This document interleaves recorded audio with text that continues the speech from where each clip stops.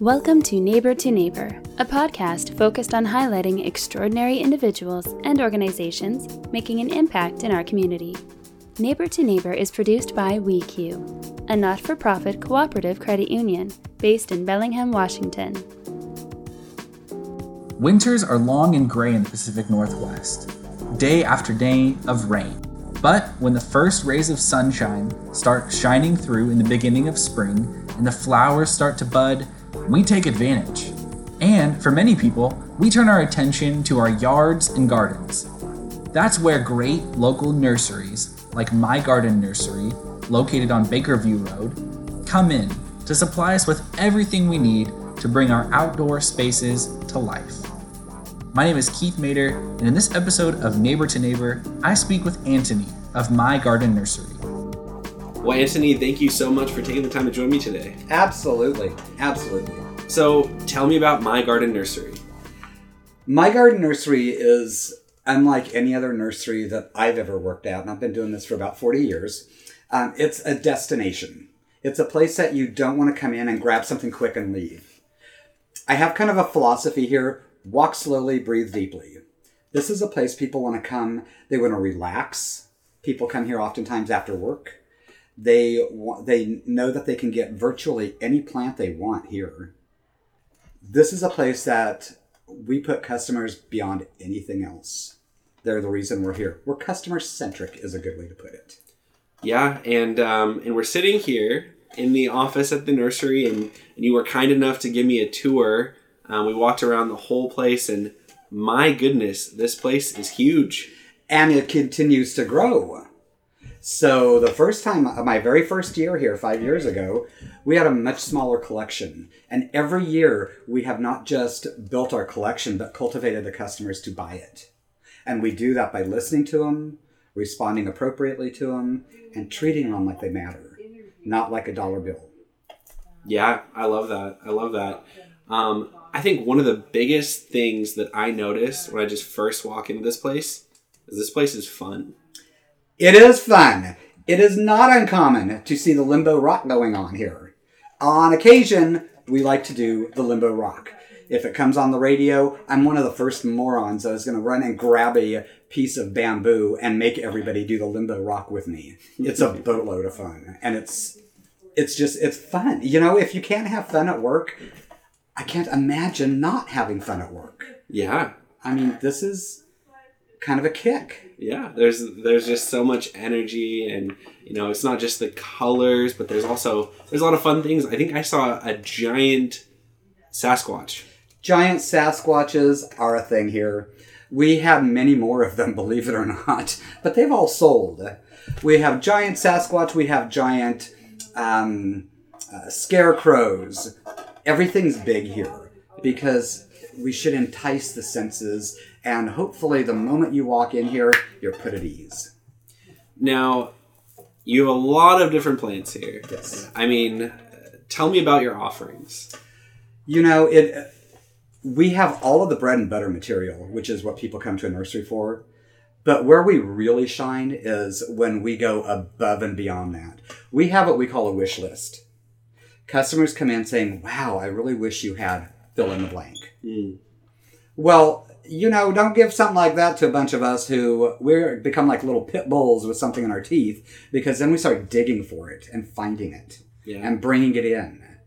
And people they remember that. Hey, they found this for me. Mm-hmm. So what we've done for the past 5 years is we've cultivated a clientele with a very discriminating palate. Mm. A lot of them know what they want, and it's not easy to find, and they'll pay for it. So we'll bring in anything that they want that we can find.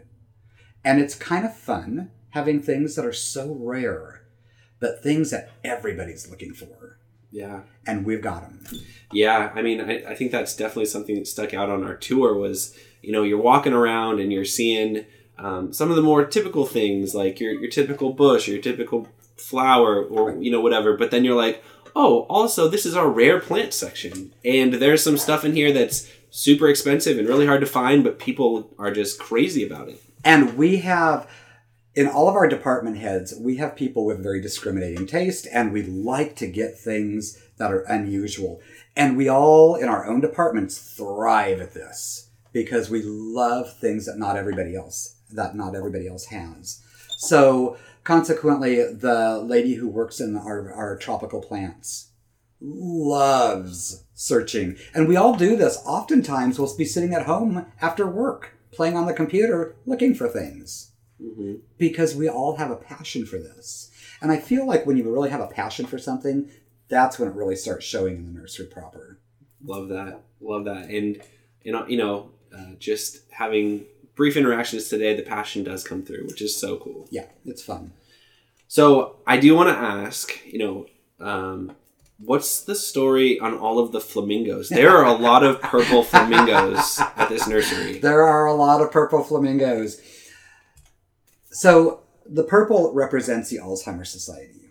Mm. And we sell purple flamingos, and the proceeds go as a donation to the Alzheimer's Society. Jenny lost both of her parents to Alzheimer's and has a very, very, very deep connection to this. Mm. I lost my grandpa to Alzheimer's. While my connections may not be quite as deep as hers, it's still pretty profound. And just to clarify, Jenny's our owner, yes. She is the one who had this dream and incorporated all of us into it. So we like to give back. And some of the many ways we give back is with the Alzheimer's Society. There was a time when we would do auctions every year. Of course, COVID has put the kibosh on a lot of things. Mm-hmm. But we still raise money for the Alzheimer's Society. Alzheimer's Society allows people who may have been diagnosed with Alzheimer's it opens up options for them financially. So it's a really, really amazing institution. Awesome. That's cool to hear that. And I love a company that, you're not just going there just to shop, but you're going there and you know that that company cares about the community, cares about people, and is trying to make a difference. So I love that. I do want to, again, go back just a little bit. Can you just walk me through, there's like different buildings and different rooms for the different types of plants that you have. Can you just walk me through what some of those are? So when you walk in, you're going to walk in to the very, very front of the gift shop. In the very front of the gift shop, you'll have things like organic fertilizers, organic pesticides. You also have our cashiers and carts. If you veer off to the right, you'll be right in the middle of our gift shop.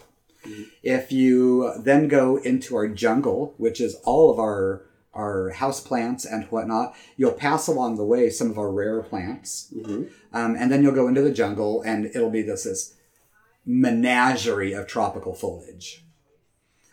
If you go into our greenhouse, we will have all the annuals and the perennials and all sorts of veggie starts that you're looking for. And we'll have them in abundance. The ladies who curate that area are super, super sticklers for detail and make sure everything looks just right. If you continue going out the very back of the greenhouse, you're going to stumble onto our back patio, which is where a lot of herbs are kept, in addition to grasses, ornamental grasses. And if you continue off to the left, we will have our roses. And we have a huge selection of roses. There'll be peonies back there because we know peonies love full sun. And if you veer off a little bit to the right, everything there is edible. It's fruit land. We have everything from apples to raspberries and blackberries and oftentimes gooseberries. And we kind of culminate into what I refer to affectionately as frankenfruits, which are one tree with about 4 or 5 different fruits on it. Wow. So those are pretty cool. Cool. If you go into the garden proper, that's where all of our ornamentals are handled. We like to display those in garden form because people need to understand how to use these and need to know what textures look like. Yeah. Over there, we also have our water garden department. We'll have all sorts of aquatics, everything you can think of, from lotuses to water lilies to hyacinths and everything in between. But then just a little bit off to the left, we have carnivorous plants, which happens to be a subject near and dear to my heart. Yeah. Because I'm trying to bring people's much more into the awareness of these, because when you look at these, you're looking back millennia. Cool. If you keep walking through, you're going to go under a Flamingo Way, which is our walkway. That's where a lot of our part sun, part shade plants are going to be located. And if you continue and you go all the way to the other end of that, you'll find our conifer garden. We have a huge conifer garden. Some of the newest, when we buy them, I oftentimes look at our rep and say, so what's not on the list that I can have? Because I like to offer people fresh. They want to be excited. If you keep going through, we have our big purple barn. Our big purple barn's a kit because it's all things shade. But we also have pottery in there. We also have garden furniture in there. There's this huge assortment. Again, walk slowly, breathe deeply. You could miss something, and that would be bad. I feel like, even if you didn't know what you wanted to get, if you were just to take some time and just meander about, you're going to see something that you want. You will. And we have people that come in here with no special agenda. Yeah. And they come in here, sometimes they just need a break from life. And you know what? Walk slowly, breathe deeply. You're totally safe here. And we get people who just need to find something. They don't know what. So in doing some research for the show today, I noticed that you have a pretty talented staff. Can you tell me more about that? We do. I feel, and I know Jenny feels blessed to have all the people we have here. We've got people who've been in this industry for eons. And the one thing I appreciate more than schooling is somebody who's been in this industry for 40, 50 years. And we've got that. You learned a lot over those years. You learn more than you will ever learn in a college. And it's not to say that we don't have horticulturists. I am myself a horticulturist. I work with another horticulturist, Lynn, out in the garden. She is phenomenal. We have... I refer to the ladies of the greenhouse, or the greenhouse goddesses, Cheryl and Nancy, who these women together have been in the industry 60 years. There's nothing they don't know. The lady who takes care of the tropicals and our cacti was born to do this work. She has a very discriminating taste and has an eye for how to put things together like that. The lady who works in our gift shop, Edwina, she's been doing this longer than I've been doing this. And woman can put things together that you would kind of look at her cross-eyed, and she puts it together and you're like, oh my gosh, I never saw that. We're so lucky because we all play off of one another. And we're okay to say, I don't know that, let me go grab Lynn. I don't know that, let me grab Nancy or the ladies. And so what's cool is that not only do you have this huge vat of knowledge, but people have taken their egos off to the side. And it's all about the customer, making sure that customer gets what they need. Love that. So playing off of that, you have a lot of people that know their areas, that are talented, they've been doing this for years. Let's say somebody walks in and they say, I have my yard, or I have this space and I don't know what to do with it, but I know I need something. Like, what does that process look like for that person? So that is, I kind of think of that as a getting to know you time. It's the opportunity to really get to know your client. First thing I'm going to ask for is, do you have a picture on your phone? 9 times out of 10 they do. When they don't, it makes it a little bit more difficult. Most of it, if I'm working with a client in the garden and we've got an area of their garden that they just don't know what to do with, if I can see a picture, I'll take a look at the style of the home. I'm sizing my customers up 3 ways to Sunday, and then I'm putting something together. What they don't want is they don't want me in their garden. They want them in their garden. Yeah. I kind of see the whole thing as hiring an interior decorator. It's very similar. It's highly personal, and it should be tailored to the client. So when I talk to them, I'm going to be kind of sizing them up. I want to know how involved do you want to be in your garden? What are we using this for? If we're using it as a foundation plant that goes around the house, let's go with evergreens, something beautiful, but you don't have to really take care of it, but fairly innocuous. It's going to be a beautiful backdrop. If they're looking for a tree, then where are we at? Are you out in the county? Are you in the city? Because that's going to have a very strong impact on what we select. Yeah. So getting to know them is a way to qualify what exactly they're looking for. A customer, they know what they're looking for, and I don't like it when when people say they don't know what they want, we tell them what they want. That is not really true. They have a mental picture. It's up to a skilled salesperson or person that works in this industry to pull that out. Right. And then to say, there it is. Cool. I love that. That's so awesome. And it's cool. It's cool when you go somewhere, and I mean, it's becoming more and more rare that you go somewhere and you know that the person that's going to be helping you is going to be doing it in a consultative way. Yes. And they actually say, I actually want to understand your situation before I recommend something. And then, if you're able to do this, then it's going to look awesome. It's going to be what you want. But, how much of... I know when I go look for a computer, I know nothing about computers. So you need somebody who can tell you. So I need somebody who is going to qualify me for what I'm going to use it for. And they're not interested in selling me something that I'm never going to use. So, it kind of comes full circle when I go out shopping. Okay, so I do want to get into, just while we have some time here at the end, just some tips that you might have for somebody. What are some just useful rules of thumb that maybe people aren't aware of when it comes to whether it's landscaping or gardening or whatever? I mean, just anything that you, from your years of experience, that you could impart on the listeners. I think starting out with a winning situation is good, and that starts with planting. When you buy a plant, the people at the nurseries should be instructing you how to plant it. In different parts of the world, there are different methodologies. Up here, we have our own interesting proclivities, including glacial clay, which is not a bad thing. So teaching people how to plant something and not to plant it deep, but remembering that the soil in the pot, on the very top of the pot, should never have anything on it. It should always, always be that top of the soil. If we bury things too deeply, which is an extremely common occurrence, then very slowly the plant begins to die. So that. Also, don't get comfortable. Even though you have a hedge that is 20 years old, it still needs water. I cannot tell you the amount of people who, right after winter, have said, I need you to come out and consult with me. My whole hedge is dead. Well, first thing I'm going to talk about is what's our watering regimen. They don't need watering. They're 20 years old. One time the guy was drinking a cup of coffee. I took his coffee out of his hand and I dumped it out. And he says, well, what are you doing? I'm like, how old are you? He says, 46. I'm like, you don't need any more food.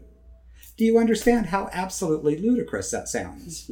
They also need water. Water your hedge. Water it. And do it well. Get nice deep soakings. Those are if you follow those two, you're going to be successful. I think that brings up maybe a better question, which is to say, around here in this area of Whatcom, Skagit County, you mentioned glacial clay. What are some other kind of tips for people that live specifically in this area? First of all, your glacial clay. Let's talk about clay for a second here, shall we? Shall we? I was in Georgia. We had red clay. There were no redeeming qualities on Georgia red clay, other than throwing it on a potter's wheel and turning it into a bowl. Here, our glacial clay has had hundreds of thousands of years of glaciers scraping across it, depositing nutrients. We need to reconstruct that. We need to add organic matter. Think of glacial clay as a hungry piece of earth. Hugely important. Adding organic matter, nice composted organic matter into your soil by the droves is a beautiful thing. That in and of itself is going to change the consistency. It's going to change the consistency of that clay, and it's going to unlock those micronutrients and trace elements. I find this stuff fascinating. I don't know if our listeners will, but talking about dirt, I mean, this is working for me. So another question I have, I know that up in like Linden, Everson, kind of North County, they have a lot of I think they call it sandy loam. Yep. Tell me about that, and how does that kind of work as far as gardening or, A lot of it depends on the severity of their sandy loam. I've actually seen people that, God bless them, they have sand. And adding, again, think of that as hungry earth. We've got to add a lot of organic matter. And here's the kicker. You're going to add like 5 wheelbarrows to this area, and then you'll come out next week and it's gone. Oh. Well, the earth ate it. Add more. I see. And we're going to continually add more. But a typical sandy loam really means that you've got some good sand in there, maybe even a little bit of grit, and you've got great drainage. So sandy loam in and of itself isn't such a bad idea or a bad situation, but having pure sand, that's going to be difficult. Gotcha. Helpful. Very helpful. So what are some gardening trends that you're seeing these days? Whether it's just different types of plants or just things that you're seeing a lot of people jumping onto. So it's interesting because you've almost got two different worlds going on simultaneously. You've got the old school people who are still doing what their folks did, back in the day, as it were. And then you've got the younger people coming in. And you've got two very different things happening. The older people want nice, tidy, clean, tight gardens. And it doesn't mean clipped. It doesn't mean formal. It just means they want something nice and clean. And that's... now, enter the younger folks. They're bored with that. They want something with a little bit more pop and bang to it. So they want color, a riot of color. So when I look at the two of them, it's almost like looking at two very different worlds. You've got this green world of I want it just nice and tight, nothing flashy, versus I want wow in my garden. Wow is going to be probably the most quickest rising to the top because, of course, that generation is coming up. COVID has really, really brought those millennials out to play. Oh, cool. And they're wanting color. They're wanting something that not everybody has. They're wanting something that when people walk by, they want to knock on the door and say, what is that? It's a little bit more wild.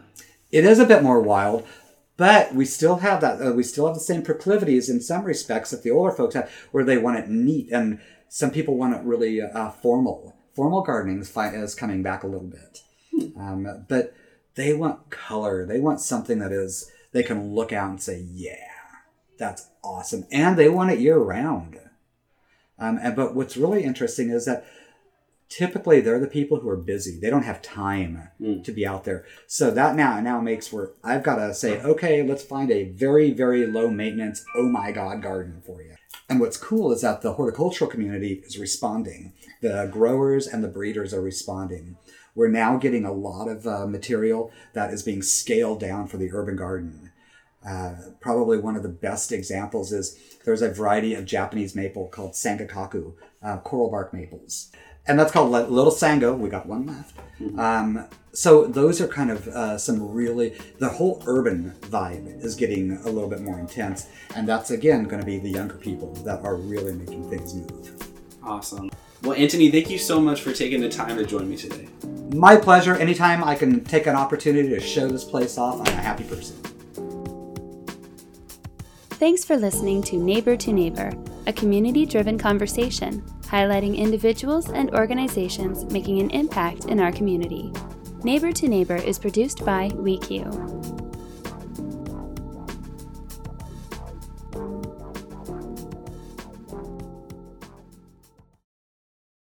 Unless specifically stated otherwise, WeQ does not endorse, approve, recommend, or certify any information, product, process, service, or organization presented or mentioned in this podcast, and information from this podcast should not be referenced in any way to imply such approval or endorsement.